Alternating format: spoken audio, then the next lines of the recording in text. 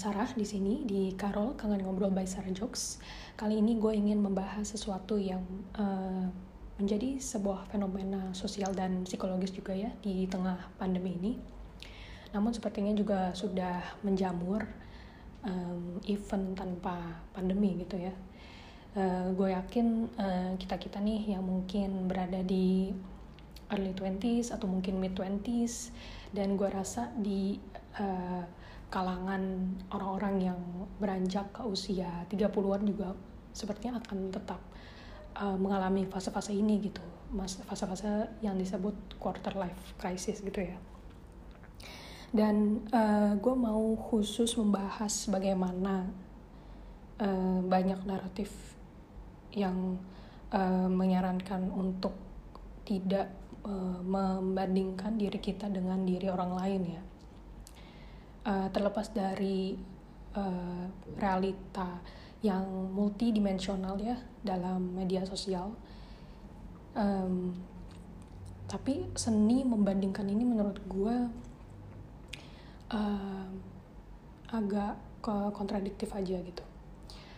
Karena mungkin sebenarnya saran untuk tidak membandingkan diri sendiri dengan orang lain itu cukup membantu ketika memang kita rasa hilang arah kali ya, kerasa kayaknya kita harus fokus sama diri kita dulu gitu.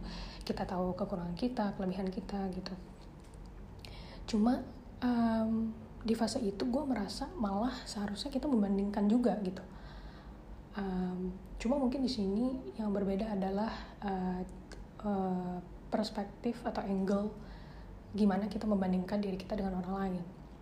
Karena untuk fokus pada kelebihan dan kekurangan juga dibutuhkan benchmark ya, atau dibutuhkan pembanding gitu. Jadi pas kita pengen tahu kelebihan dan kekurangan kan apa nih pembandingnya, apa yang lebih, apa yang kurang gitu kan. Jadi menurut gue sah-sah aja kalau misalnya kita membandingkan nih, misalnya ada high reel ya, atau highlight seseorang di dalam suatu media sosial gitu. Terus habis itu kita coba ngebandingin high reel mereka dengan kita gitu. Kita yang mungkin cuma lihat postingan mereka aja di media sosial gitu. Ya, yang pertama adalah mereka mengekspos apa yang menurut mereka patut diekspos, dan mereka juga bangga untuk mengekspos itu gitu kan. Dan menurut gue ya kita pun pasti akan seperti itu gitu. Kita akan mengekspos pencapaian, waktu-waktu dimana kita ngerasa seneng gitu, maksudnya mungkin ngerasa kita lagi have a good time gitu kan. Jadi sebenarnya dari situ pun kita udah ada istilahnya benang merah yang sama gitu. Kita mengekspos apa yang kita ingin ekspos, dan pengennya sih sharing vibe yang seru dan yang positif lah gitu, yang yang fun dan ya emang menurut lo menarik aja untuk di-share gitu. Cuma fase setelah itu kita harus kembali lagi nih ke ke apa yang kita miliki dan apa yang tidak mereka miliki. Nah itu sih, itu menurut gue penting banget gitu. Karena kadang kita ngelihat orang misalnya udah menjalankan banyak hal gitu ya, membuat banyak hal juga gitu, dari segi kreasi gitu kan, dari segi karya gitu misalnya, atau mungkin pencapaiannya, jabatannya atau apapun itu gitu ya, atau mungkin studinya udah ngambil jenjang yang lebih tinggi lagi gitu misalnya. Menurut gue cukup tidak adil aja sih kalau misalnya kita melihat itu sebagai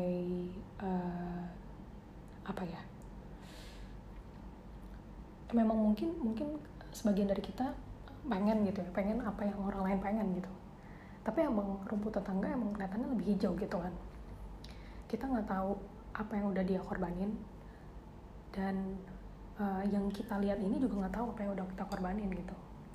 Jadi apa yang menurut kita baik buat kita gitu ya, dengan melihat apa yang orang lain capai itu belum tentu baik buat kita sebenarnya gitu. Tapi kadang ada aspek-aspek di mana standar sosial yang mendorong kita untuk status sukses lo tuh sampai sini gitu, status yang berhasil tuh yang kayak gini gitu. Sedangkan mungkin memang kita nggak melihat lagi situasi yang kita hadapi gitu ya, waktu-waktu yang kita hadapi itu, karena mungkin memang itu adalah impian lo gitu, tapi dengan apa yang lo hadapi, misalnya kegagalan atau nggak diterima kerja di mana misalnya, atau nggak keterima di universitas mana gitu, atau apapun yang berbau dengan rejection gitu ya. Gue yakin rejection is redirection gitu. Dan gue pun pribadi juga berusaha menjalankan itu gitu. Karena mungkin apa ya, dari rejection itu sebenarnya menguatkan kita gitu. Gue yakin banget kesulitan tuh sebenarnya menguatkan kita, walaupun emang enak banget diomong, cuma kalau dijalaninnya tuh emang susah banget gitu. Emang butuh proses, butuh waktu juga buat akhirnya berdamai dengan situasi yang kita hadapi kan, yang dimana mendorong kita untuk beradaptasi juga gitu.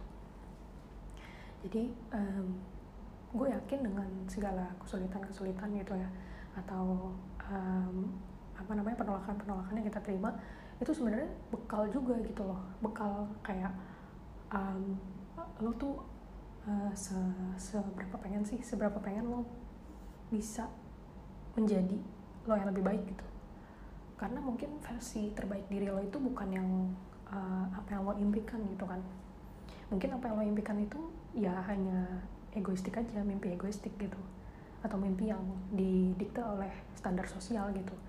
Padahal mungkin banyak kelebihan-kelebihan lo yang bisa dioptimalkan dengan cara yang lain gitu, dengan cara-cara yang mungkin si standar sosial ini tidak ajarkan, tidak sarankan gitu, yang mungkin emang cuma lo sendiri yang tahu gimana cara optimalinnya gitu. Cuma lo sendiri yang tahu ternyata lo mau memiliki kelebihan-kelebihan ini gitu, dan kekurangan lo juga gitu. Kita ngomongin kelebihan dulu ya, ntar kekurangan. Jadi dari kelebihan ini juga dari kesulitan yang dihadapi, akhirnya kan lo terdorong untuk menghadapi realita gitu ya, kayak oke, mimpi gue tuh ini, tapi realita gue seperti ini. Jadi kan lo dituntut untuk menghadapi dan berdamai sama realita lo gitu. Gimana lo bisa berteman dengan realita lo gitu. Karena kalau misalnya mau terus-terusan istilahnya kayak musuhan dengan realita, terus lo keep chasing the so-called dream yang sebenarnya mungkin tidak baik buat lo secara pribadi atau secara psikologis, secara sosial atau apapun itu, atau mungkin secara karakter atau secara talenta gitu juga mungkin nggak masuk gitu. Cuma lo pengen aja gitu kan, gue pengen deh jadi kayak gini, gue pengen kayak gini, tapi lo lupa gitu untuk mencapai itu ada kayak prerequisite, kayak ada ketentuan gitu loh. Dan mungkin apa yang lo miliki itu nggak match nih, nggak masuk sama apa yang dibutuhkan untuk mimpi itu gitu. Tapi mungkin apa yang lo punya itu match dengan suatu aspirasi yang mungkin mungkin emang harus perlu dieksplor. Mungkin lo juga harus ada waktu untuk berdamai untuk tahu kalau mungkin gue bisa lepas dari batas-batas, boundary mimpi yang gue pengenin gitu. Mungkin kalau misalnya lo bisa let go, lo bisa mengikhlaskan mimpi lo itu, dan akhirnya juga tahu gitu kayaknya nih arahnya bisa kemana gitu loh. Dengan apa yang lo miliki nih, gue bisa nge-cater atau bisa masuk ke pencapaian yang mana gitu. Karena mungkin orang nggak suka tidak sadar dengan itu kali ya. Jadi apa yang mau lo capai dengan apa yang lo punya itu tidak ada gap gitu. Dan itu juga salah satu yang gue berusaha temui juga sih jalan tengahnya gitu. Ya itu. Dan apa lagi ya? Dan kalau dari segi kekurangan, kalau menurut gua itu sangat penting untuk kita tahu bahwa kita tuh selalu punya dua sisi loh. Nggak semuanya yang kita miliki itu kekurangan gitu, malah kekurangan juga bisa jadi kelebihan gitu kan. Dan kalau dari kekurangan ada dua ini sih perspektif ya, kita bisa melihat. Ada orang yang memang tahu kelebihan dia gitu ya, ada orang juga yang taunya kekurangan dia aja gitu. Jadi dia nggak bisa owning up to what she has wholly gitu secara keseluruhan. Dan untuk yang hanya taunya kekurangannya aja gitu, sebenarnya itu udah bagus gitu kan. Jadi kan berarti emang tahu setback atau apa yang bisa menghambat dia dalam mencapai sesuatu gitu kan. Cuma balik lagi nih, di sisi lain kekurangan itu pasti ada kelebihan gitu, dan gimana kita bisa nge-balance dua aspek itu gitu untuk mencapai apa yang kita pengen. Karena kalau misalnya kita fokusnya cuma di kurang doang, menurut gue nantinya kita nggak bisa menghargai diri kita sendiri gitu. Kita selalu merasa kita nih masih masih pemula, masih baru, masih kayak pengalaman masih sedikit ya, masih kayak gitu loh. Ya nggak apa-apa sih realistis tentang itu. Cuma maksud gue lo juga boleh kok menghargai, bukan boleh, malah wajib gitu, menghargai dan mengapresiasi diri lo sendiri gitu. Gimana orang lain mau mengapresiasi diri lo kalau lo pun tidak mengapresiasi diri lo gitu. Karena kalau misalnya lo bisa mengapresiasi diri sendiri, lo tuh memberi tanda atau memberi suatu guideline lah gimana orang lain tuh harus nge-treat lo gitu, harus memperlakukan lo. Kalau lo memperlakukan diri lo dengan adil gitu ya, lo being compassionate, being forgiving with yourself, menurut gue nantinya juga akan terreflect gitu loh, akan tercermin dari orang bagaimana orang lain memperlakukan lo gitu sih. Itu pasti itu kayak udah hukum attraction aja sih menurut gue. Kayak kalau lo merasa tahu apa yang harus lo berikan pada diri lo gitu ya nantinya orang lain pun tahu batas-batas di mana mereka harus menghormati, menghargai lo gitu, menghargai aspirasi lo juga gitu. Ya mungkin ada juga sih orang-orang yang mungkin terlalu bird view atau helicopter view, terus dia terlalu melihat terlalu luas dan tahu gitu posisi dia yang belum ada apa-apanya istilahnya gitu ya. Jadi dia keep deprecating herself gitu, kayak merendahkan diri terus. Tapi menurut gue ada baiknya kita tahu posisi kita oke, tapi kita juga tahu kita tuh berharga gitu. Kita tuh punya kesempatan yang sama untuk mencapai sesuatu yang kita inginkan gitu sebenarnya. Ya gitu sebenarnya, dengan segala keterbatasan orang yang berbeda-beda ya, menurut gue kita semua punya kesempatan yang sama gitu. Jadi ya ini emang cuma bagian dari proses aja untuk mempelajari hal baru, untuk belajar dari orang gitu kan, orang yang lebih berpengalaman. Cuma ya kita tuh juga punya punya istilahnya basic self worth gitu, dimana ya kita tuh boleh belajar, tapi kita juga tahu apa yang kita bisa tawarkan gitu kan kepada orang lain itu, atau kepada sesuatu yang kita pengen kerjain. Kayak ada added value juga gitu. Gue yakin banget tiap orang tuh punya added value gitu, dan itu yang harus pertama kali menghargai ya diri kita sendiri gitu. Terus mungkin ada juga orang yang lebih ngelihat kelebihan dia gitu, lebih narsisistik gitu ya. Itu juga sebenarnya agak sulit tuh, karena dia terlalu tahu kelebihan dia tapi dia nggak tahu kekurangan. Jadi ada tendensi untuk people pleasing gitu ya, untuk menyenangkan orang lain terus gitu, untuk menjadi uh, untuk menunjukkan bahwa dia tuh bisa melakukan apa aja gitu loh. Gue bisa ngejalanin apa yang mau dijalanin gitu loh. Tapi ya kalau kayak gitu lo jadi gak lo jadi meninggalkan atau neglecting another part of you yang emang vulnerable, emang yang apa ya istilahnya butuh bimbingan juga gitu loh.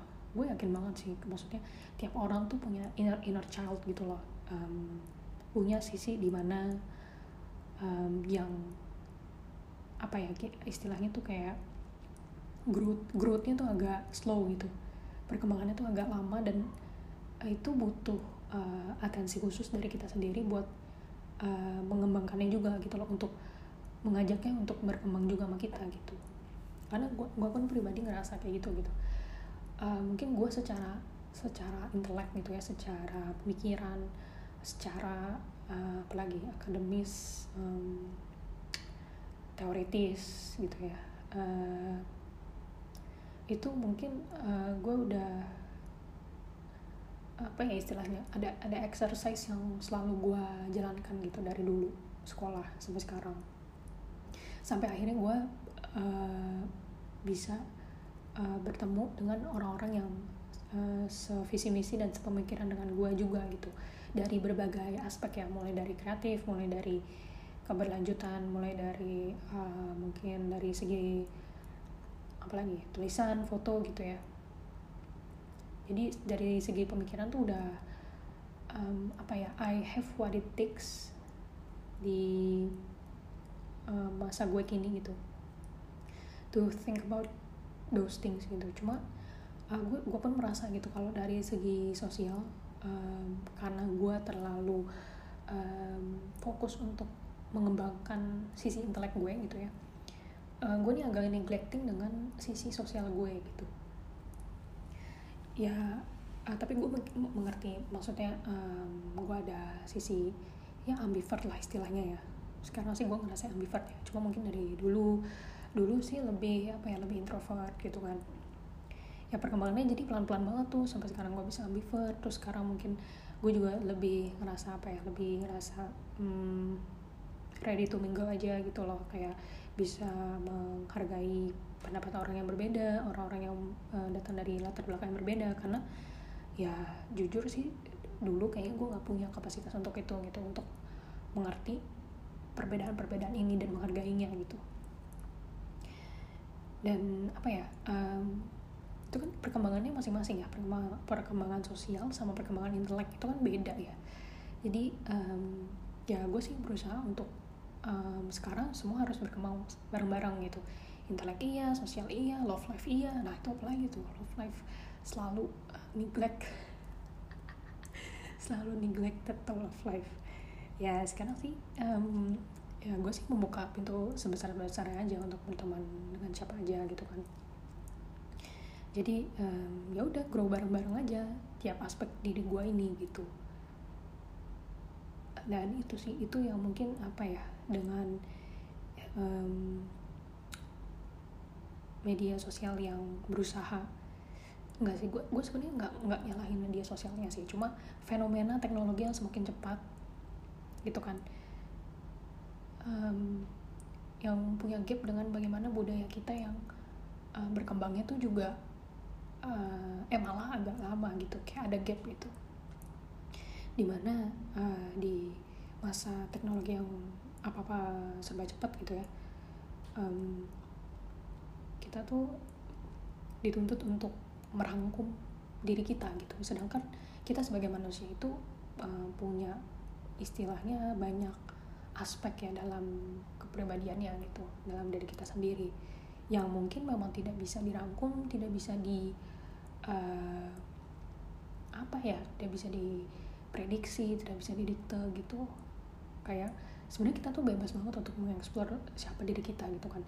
Cuma dengan standar sosial, dengan apa ya, naratif yang mendikte sukses itu harus seperti apa, atau mungkin lo tuh harus berbuat apa gitu kan, yang sebenarnya mungkin hanya saran ya, cuma karena itu adalah salah satu bentuk edukasi atau advokasi yang dicanangkan sama para banyak aktor sih sebenarnya ya. Sebenarnya dari sisi content creator sih, dari sisi orang-orang yang memiliki profesi tertentu lalu menyuarakan apa yang menurut mereka benar gitu. Itu nggak salah juga sebenarnya, cuma kan kadang kita di masa-masa rentan, apalagi misalnya kita lagi ngadepin identity crisis gitu kan, quarter life crisis apapun itu gitu, kita jadi jadi spiraling untuk ngebaca hal-hal kayak gitu. Kita jadi kayak lose control aja, kayak oh kita harus kayak gitu ya gitu, kayak kita questioning ourselves gitu, kita lagi nggak fondasinya lagi nggak kuat gitu kan istilahnya kan. Ada juga masa-masa kayak gitu, dan ya kita bisa aja jadi kemakan sama omongan-omongan yang sebenarnya hanya saran aja gitu, karena balik lagi yang tahu apa yang terbaik buat diri kita sendiri gitu. Jadi emang orang kadang takut untuk nggak usah mengeksplor deh, tapi untuk mengakui bahwa kita tuh bisa jadi apapun gitu. Dari awal kita udah nah ini balik lagi nih, maksudnya memang ada orang-orang yang expertnya tuh spesifik gitu ya, spesialis. Ada juga orang-orang yang generalis gitu ya, kayak gua gitu ya kayaknya, yang mungkin interestnya banyak, kesenangannya banyak gitu. Jadi ada tendensi dimana lu harus mengoptimalkan apa yang lo bisa nih di satu bidang tertentu gitu kan misalnya. Tapi menurut gua walaupun lo expert banget tentang sesuatu ya misalnya, gue yakin banget lo punya sisi lain yang sebenarnya lo bisa optimalin juga, cuma emang lo nggak tahu atau nggak sadar untuk mengoptimalkan sisi yang itu gitu. Dan karena lo nggak sadar misalnya ya udah lo nggak pernah tahu sisi lo yang itu gitu, kemungkinan diri lo yang bisa seperti apa gitu kan misalnya. Karena ya itu tadi mungkin udah banyak naratif yang oke, lo spesifikasi di bidang ini, lalu ya udah keep advancing aja di bidang itu gitu. Dan itu lagi-lagi nggak salah, cuma maksud gue belajar dari pandemi ini bagaimana orang tuh bisa berkembang dan berubah gitu. Maksud gue kayak orang yang mungkin biasanya 9 to 5 gitu ya, atau orang yang mungkin biasanya manggung, sama banget. Maksudnya mereka pun dituntut untuk beradaptasi dan berubah, untuk mengeksplor lagi apa yang mereka bisa gitu kan, bisa lakukan di masa yang sulit gitu. Dan itu berdampak untuk semua orang, dan ya mereka dituntut untuk berubah aja, untuk kalau emang pengen mengeksplor kesempatan yang masih ada gitu kan. Kalau misalnya lo pengen masih punya harapan untuk kayak ya tetap waras, tetap bisa menjalankan sesuatu gitu ya, mungkin menjalankan hal-hal yang lo senangi juga sebenarnya, cuma mungkin emang gak pernah ada waktunya apa segala macam. Akhirnya di tengah pandemi tuh tiba-tiba lo ada kesempatan untuk membuat sesuatu gitu kan. Jadi ya manusia tuh multi-faceted gitu loh. Memang emang banyak dimensi kepribadian dan talenta sih menurut gue. Jadi ya ada baiknya kita nggak menutup kemungkinan aja sih menurut gue gitu. Lagi-lagi emang pilihan, kalau misalnya emang lo tuh pengen fokusnya satu bidang gitu ya, atau memang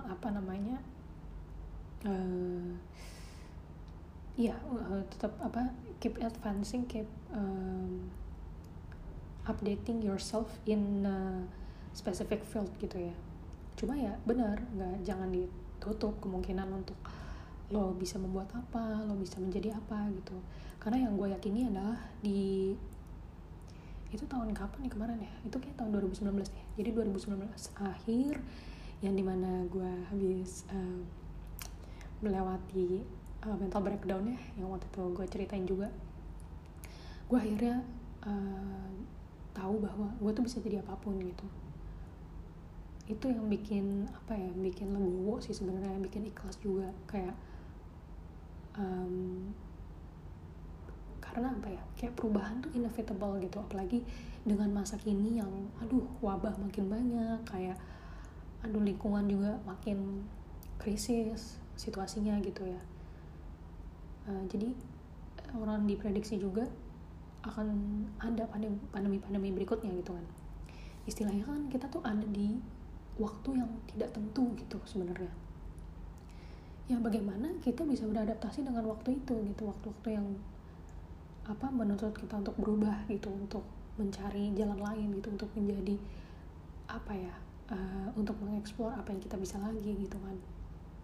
Karena ya itu salah satu cara merawat harapan juga sih, karena kalau misalnya kita nggak ikut berubah atau beradaptasi, menurut gue hopeless banget aja sih gitu, hopeless dan kayak jadi identity crisis juga ya. Kayak mungkin ambil contoh gitu ya, misalnya gue fotografer gitu, terus dengan pandemi ini fotografi itu istilahnya kesempatannya ludes lah gitu kan, hanya orang-orang tertentu gitu ya yang masih mungkin bisa menjalani profesinya sebagai fotografer gitu.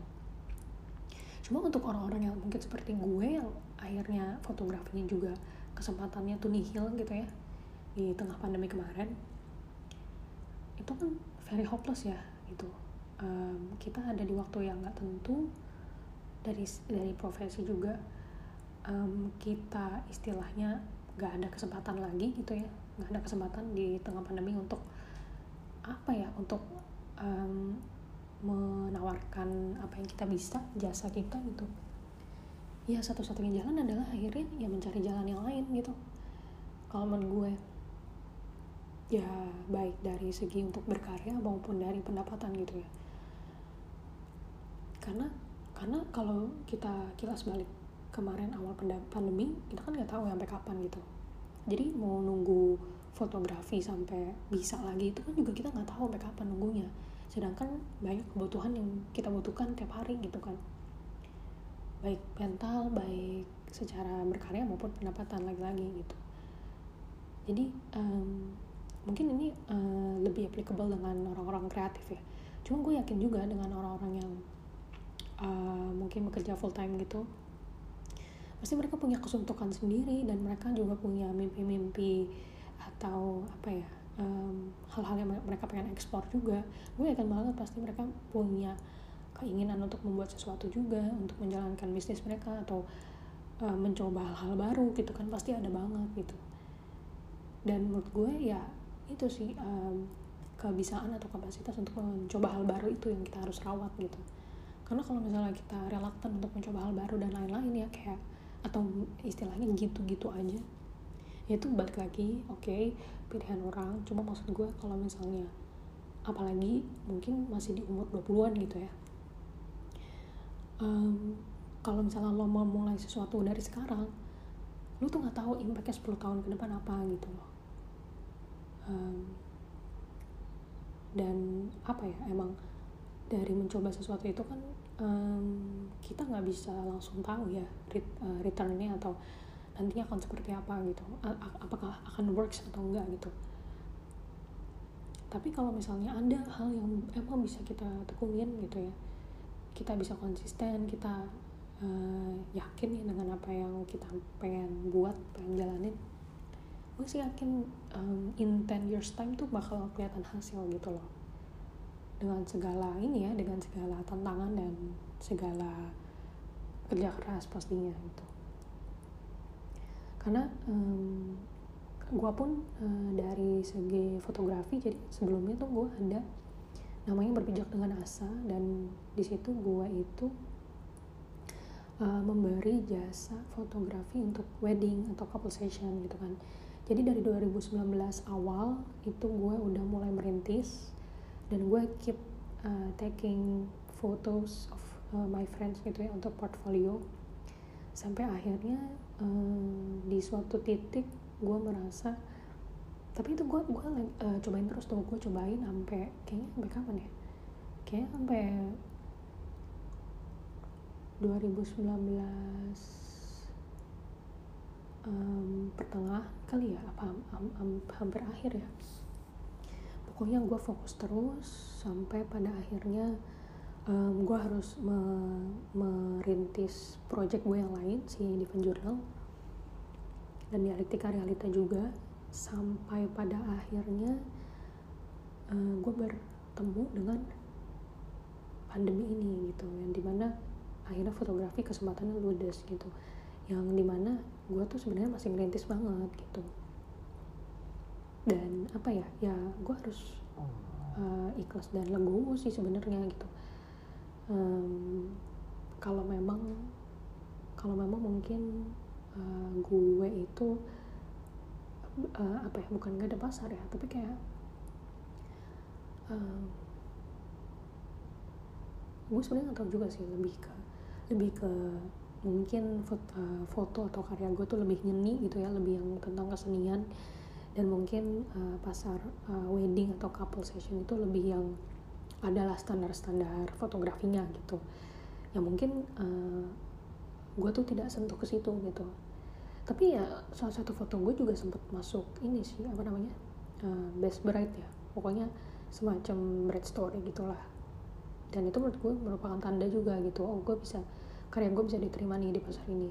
Cuma memang mungkin dengan kompetisi yang ada, dan mungkin juga dengan sisi karya gue yang agak kesenian gitu ya, gue mengerti bahwa kalau memang butuh waktu banget untuk memiliki pasarnya sendiri gitu. Karena ya lagi-lagi di suatu pasar itu kan pasti udah ada yang first mover, udah ada yang istilahnya lebih expert daripada gue, lebih berpengalaman gitu, atau mungkin orang-orang yang sebenarnya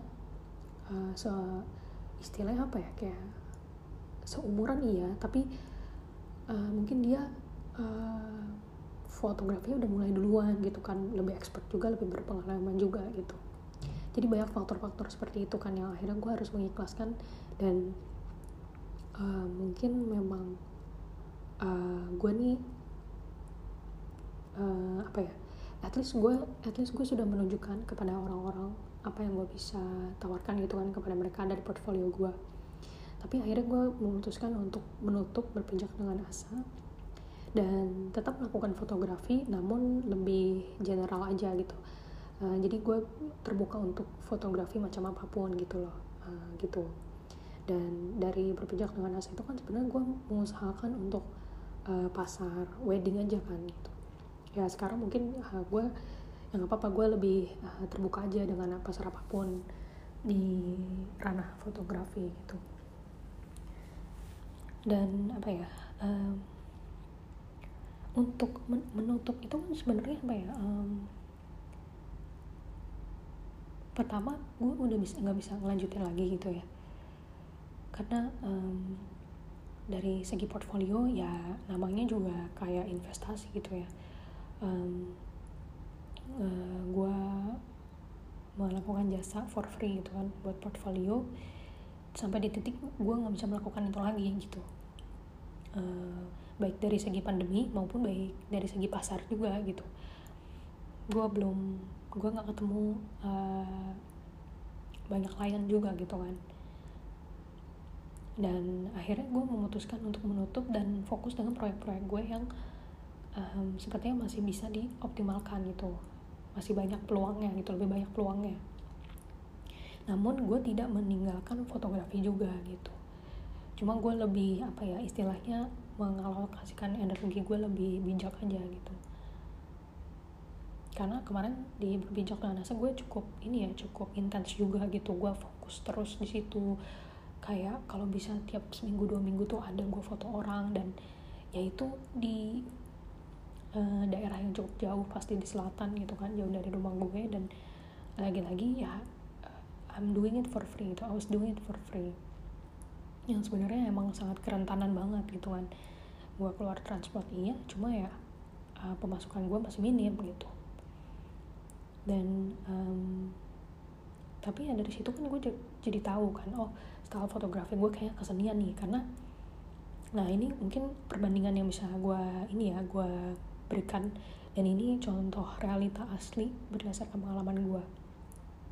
Jadi akhirnya gue berkaca gitu. Oke, fotografi gue kesenian, oke, tapi orang-orang juga seneng nih gitu dengan fotografi gue. Even orang-orang yang nggak gue foto, cuma lihat karyanya aja juga mereka mengapresiasi gitu kan. Oke, gue tuh punya pasar kok gitu. Gue punya orang-orang yang memang mengapresiasi dan bisa nerima gitu karya gue. Cuma karena gue juga akhirnya memiliki proyek-proyek yang harus gue jalani, gue harus rintis yang gue rasa punya peluang untuk berkembang lebih jauh gitu ya. Oke, gue alokasikan energi gue ke sini, tapi gue tidak meninggalkan fotografi gitu. Nah, abis itu gue membuat perbandingan sama salah satu teman gue yang emang kayaknya umur kita nggak jauh, terus kita sama-sama foto. Cuma gue tahu dia mulai foto itu udah lebih lama daripada gue gitu. Emang mulainya sih maksudnya nggak komersial juga, awalnya juga dia iseng-iseng, cuma dia lebih awal mulainya daripada gue. Terus habis itu dia itu menurut gue emang punya pasar nih fotonya. Selain dia emang berkoneksi banget anaknya, gue ngelihat emang foto dia tuh emang proper untuk komersial gitu istilahnya. Emang proper untuk kebutuhan yang apa ya, yang dipengenin sama pasar wedding gitu. Gue sih ngeliatnya gitu ya. Nggak wedding juga sih, tapi untuk campaign, marketing campaign juga dia masuk gitu kan, kayak studio foto dan lain-lain. Nah, oke, gue ngeliat berarti kelebihan dia di situ gitu. Jadi memang it's only natural kalau orang juga akhirnya lari ke dia gitu, karena emang foto dia tuh sesuai sama yang diinginin pasar gitu kan istilahnya. Emang dia dapet nih, kena nih gitu feel-nya. Nah, terus gue akhirnya ngebandingin dengan diri gue, dan gue tuh nggak ngerasa apa ya, nggak ngerasa kayak, ya mungkin awal-awal ya kali ya gue ada ngerasa bingung-bingung juga gitu, kenapa gini kenapa gitu. Ada satu ada intermezzo sedikit sebelum akhirnya gue sampai ke perbandingan ya. Jadi gue sempat nih ikut fotografi sama teman gue ini. Gue kayak ikut foto aja buat portfolio gitu. Kliennya klien dia. Terus seharian tuh foto-foto apa segala macam, sampai akhirnya gue pulang. Gue ingat banget di PI, itu kan fotonya di sekitar di Jakarta Pusat gitulah ya, GIPI situ. Terus pas pulang gue ingat banget di PI, di toilet PI gue tuh nangis kejer, kayak anjir harus berapa lama lagi nih gue ngikutin orang terus gitu kan, tanpa pendapatan. Dan ya itu lumayan bikin ini sih, lumayan bikin insecure dan rentan banget sih. Gimana sih, kayak lo harus keep pushing forward tapi lo tuh juga udah makin minim resource lo gitu, yang baik dari energi, yang baik dari sisi uang gitu kan. Itu energi lumayan banget sih seharian cuy, dari pagi sampai sore. Gue kayak senangis itu, gue yang kayak udah dari PI pun gue pulang ke rumah juga nangis, kayak sampai orang tua gue juga kayak, kak kenapa gitu ya. Gila, gue yang jarang banget menunjukkan gitu ke mereka. Akhirnya ya ini juga meledak juga kan, kayak anjir harus berapa lama lagi sih kayak gini, kayak aduh masih panjang banget perjalanannya gitu. Kayak aduh udah makan hati banget deh. Nah habis itu ya gue inget banget itu awal tahun 2020 tuh, awal tahun banget, belum pandemi. Iya itu masih tahun ini. Tapi akhirnya dari situ berjalan pandemi juga ya kan, refleksi diri. Terus akhirnya gue kayak membandingkan, oke, dia punya kelebihan seperti itu, tapi apa yang gue miliki emang beda sama dia gitu kan. Gue udah notice nih foto gue kesenian gitu kan, maksudnya nyeni banget gitu. Dan portfolio foto gue emang sih bukan yang wedding ya, cuma ada portfolio foto gue yang diterima untuk pameran di Unknown Asia di Osaka gitu. Dan menurut gue itu salah satu pembanding juga gitu. foto-foto gue yang ini emang mungkin harus masuknya ke pameran gitu kan, ketemu lagi sama fotografer yang emang lebih nyeni gitu ya. Itu kan ada komunitasnya sendiri ya. Jadi mungkin approach atau visual language gue sama teman gue ini berbeda gitu. Jadi kita punya kelebihan dan kekurangannya masing-masing, tapi bukan berarti gue kurang daripada dia gitu kan. Emang kita tuh berbeda aja caranya gitu. Karena cara kita berbeda ya otomatis akhirnya outputnya juga berbeda gitu. Gue soalnya ngerasa banget cara gue foto sama cara dia foto beda gitu. Iya gitu. Jadi emang karena perbedaan itu ya bukan berarti satu orang lebih kurang daripada yang lain.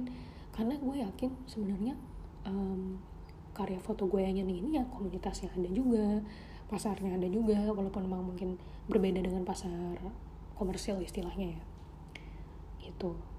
Dan gue kan awal-awalnya itu kan lebih condong ingin yang ke komersil gitu ya. Cuma gue mungkin belum nyadar kalau foto gue tuh sebenarnya lebih nyeni gitu ya. Terus ya gue berusaha aja gimana ngebalance kedua itu gitu loh. Komersial tetap buka, tapi ya tetap mengoptimalkan apa yang gue senangi dari fotografi gitu. Karena memang apa ya, gue menemukan juga fenomena dimana fotografer itu terbagi menjadi 2 orang gitu, atau 3 orang ya, 3 tipe lah ya, 3 tipe. Jadi satu memang yang kesenian, mungkin seperti gue, mungkin seperti orang-orang yang apa ya, dalam fotografinya itu emang ada kesenian, ada segi estetik tertentu, atau mungkin ada fenomena-fenomena sosial atau fenomena yang ingin disampaikan gitu ya, pemikiran yang ingin disampaikan melalui karya fotografinya. Ada juga orang yang kayak teman gue itu, mungkin dia lebih komersil, dia lebih tahu nih pasar untuk marketing sebuah brand, misalnya marketing buat klien tuh gimana gitu, foto yang baik. Nah, ada satu lagi yang emang dia ngelihat potensi dari fotografi gitu ya, mungkin cuma dari segi pendapatannya aja gitu. Jadi dari segi estetik pun lo bisa menilai bahwa ini kurang nih gitu ya. Gue nggak tahu sih lo bisa menilai apa enggak, cuma kalau gue sebagai fotografer gue bisa menilai ada apa ya, ada kekurangan estetika lah, kekurangan apa ya, yang gue ngerti pasti itu maksudnya untuk masuk ke pasar wedding misalnya gitu ya. Tapi dia lebih lihat dari pendapatannya aja dan lebih apa ya udah jasa aja gitu, tanpa value added dari sebuah estetika gitu, apa ya, sebuah karakter lah gitu kan. Pasti tiap karya itu ada karakter masing-masing. Tapi ada juga orang-orang yang memang ngelihat ya udah gue foto, gue ngerti kamera, oke gue fotoin lo, terus abis itu teknisnya gini gitu. Tapi dia tidak menawarkan sebuah foto yang memorable menurut gue. Bukan memorable sih, tapi kayak lebih punya feeling, punya mood tersendiri gitu, punya karakter tersendiri gitu. Karena gue yakin sih pasti lo pernah lihat foto-foto mungkin wedding yang ya udah foto wedding aja dah gitu, foto-foto formal biasa yang selumrahnya harus dilakukan fotografer ketika lagi foto wedding gitu. Misalnya ya udah foto couple-nya, foto couple sama temennya yang mungkin emang nggak ada angle tertentu, nggak ada warna tertentu, nggak ada mood tertentu gitu kan. Ya udah gue hanya mendokumentasikan wedding lo aja atau event lo aja gitu, tanpa gue memberikan suatu karakter ke dalamnya gitu. Nah itu ada juga tuh orang-orang kayak gitu. Dan itu mungkin juga lebih diterima di pasar gitu kan. Mungkin ada pasar-pasar yang ya udahlah ya udah foto oke gitu ya udah foto gitu kan. Ada kan orang-orang yang memang menikmati kesenian fotografi. Ada juga mungkin yang dokumentasi aja gitu. Nah itu sih, itu juga terbagi juga gitu. Mungkin ada beberapa tipe lagi gitu ya fotografer, cuma gue sih melihat seperti itu gitu. Dan apa ya, dan ya tiap orang tuh punya pasarnya masing-masing. Dan ya yang terakhir sih yaitu ada orang-orang yang emang kita fokus secara spesifik ya, mengembangkan apa yang gue bisa gitu, apa yang gue miliki. Ada juga mungkin ya orang-orang seperti gue yang gue terbuka untuk mengeksplor potensi-potensi gue yang lain gitu. Karena gue sih nggak mau, sebenarnya ada beberapa hal ya dari obrolan ini, dari apa yang gue bahas dari tadi, sempat diobrolin juga di podcast sebelumnya ya, cuma nggak apa-apa. Ya balik lagi ya, gue sih selalu terbuka ya untuk mengeksplor kebiasaan gue gitu. Jadi gue tidak mau dikotak-kotakkan dalam satu label yang merangkum gue gitu. Makanya gue juga selalu menyebut diri gue pekarya gitu kan, karena apa yang gue jalani, apa yang gue buat ya itu kan karya-karya gue gitu. Dan itu bentuknya bisa macam-macam gitu, nggak hanya fotografi, nggak hanya tulisan, bisa lukisan, bisa inisiasi sebuah acara gitu ya, bisa macam-macam gitu sih ya. Agak ngalor ngidul ya, cuma ya nggak apa-apa deh, buat sharing juga. Gue sih sebenarnya pengen banget ya kayak proper gitu sharingnya, cuma kadang emang dari satu topik gue tuh bisa kayak mikirnya kemana-mana gitu, jadi kayak ya udah gue ceritain aja gitu. Jadi buat teman-teman yang mungkin ya suka membanding-bandingkan atau malah berusaha fokus sama diri sendiri aja, ya perbandingan itu baik kok, asal kita bisa lihat kelebihan dan kekurangan masing-masing gitu, baik yang dibandingkan maupun diri kita sendiri gitu. Karena gue yakin kita semua punya kesempatan yang sama kok untuk mengeksplor itu semua, untuk kita juga punya sama-sama punya kelebihan, sama-sama punya kekurangan gitu. Menurut gue pasti ada aja gitu di lo, terbatas apapun lo, pasti ada aja gitu yang secercah harapan atau kesempatan untuk mengeksplor sesuatu atau membuat atau mencoba hal baru gitu. Jadi ya emang tergantung orangnya aja gitu, mau melihatnya dari sisi apa gitu kalau menurut gue. Gitu dulu ya gengs, thank you for listening and see you at the next episode.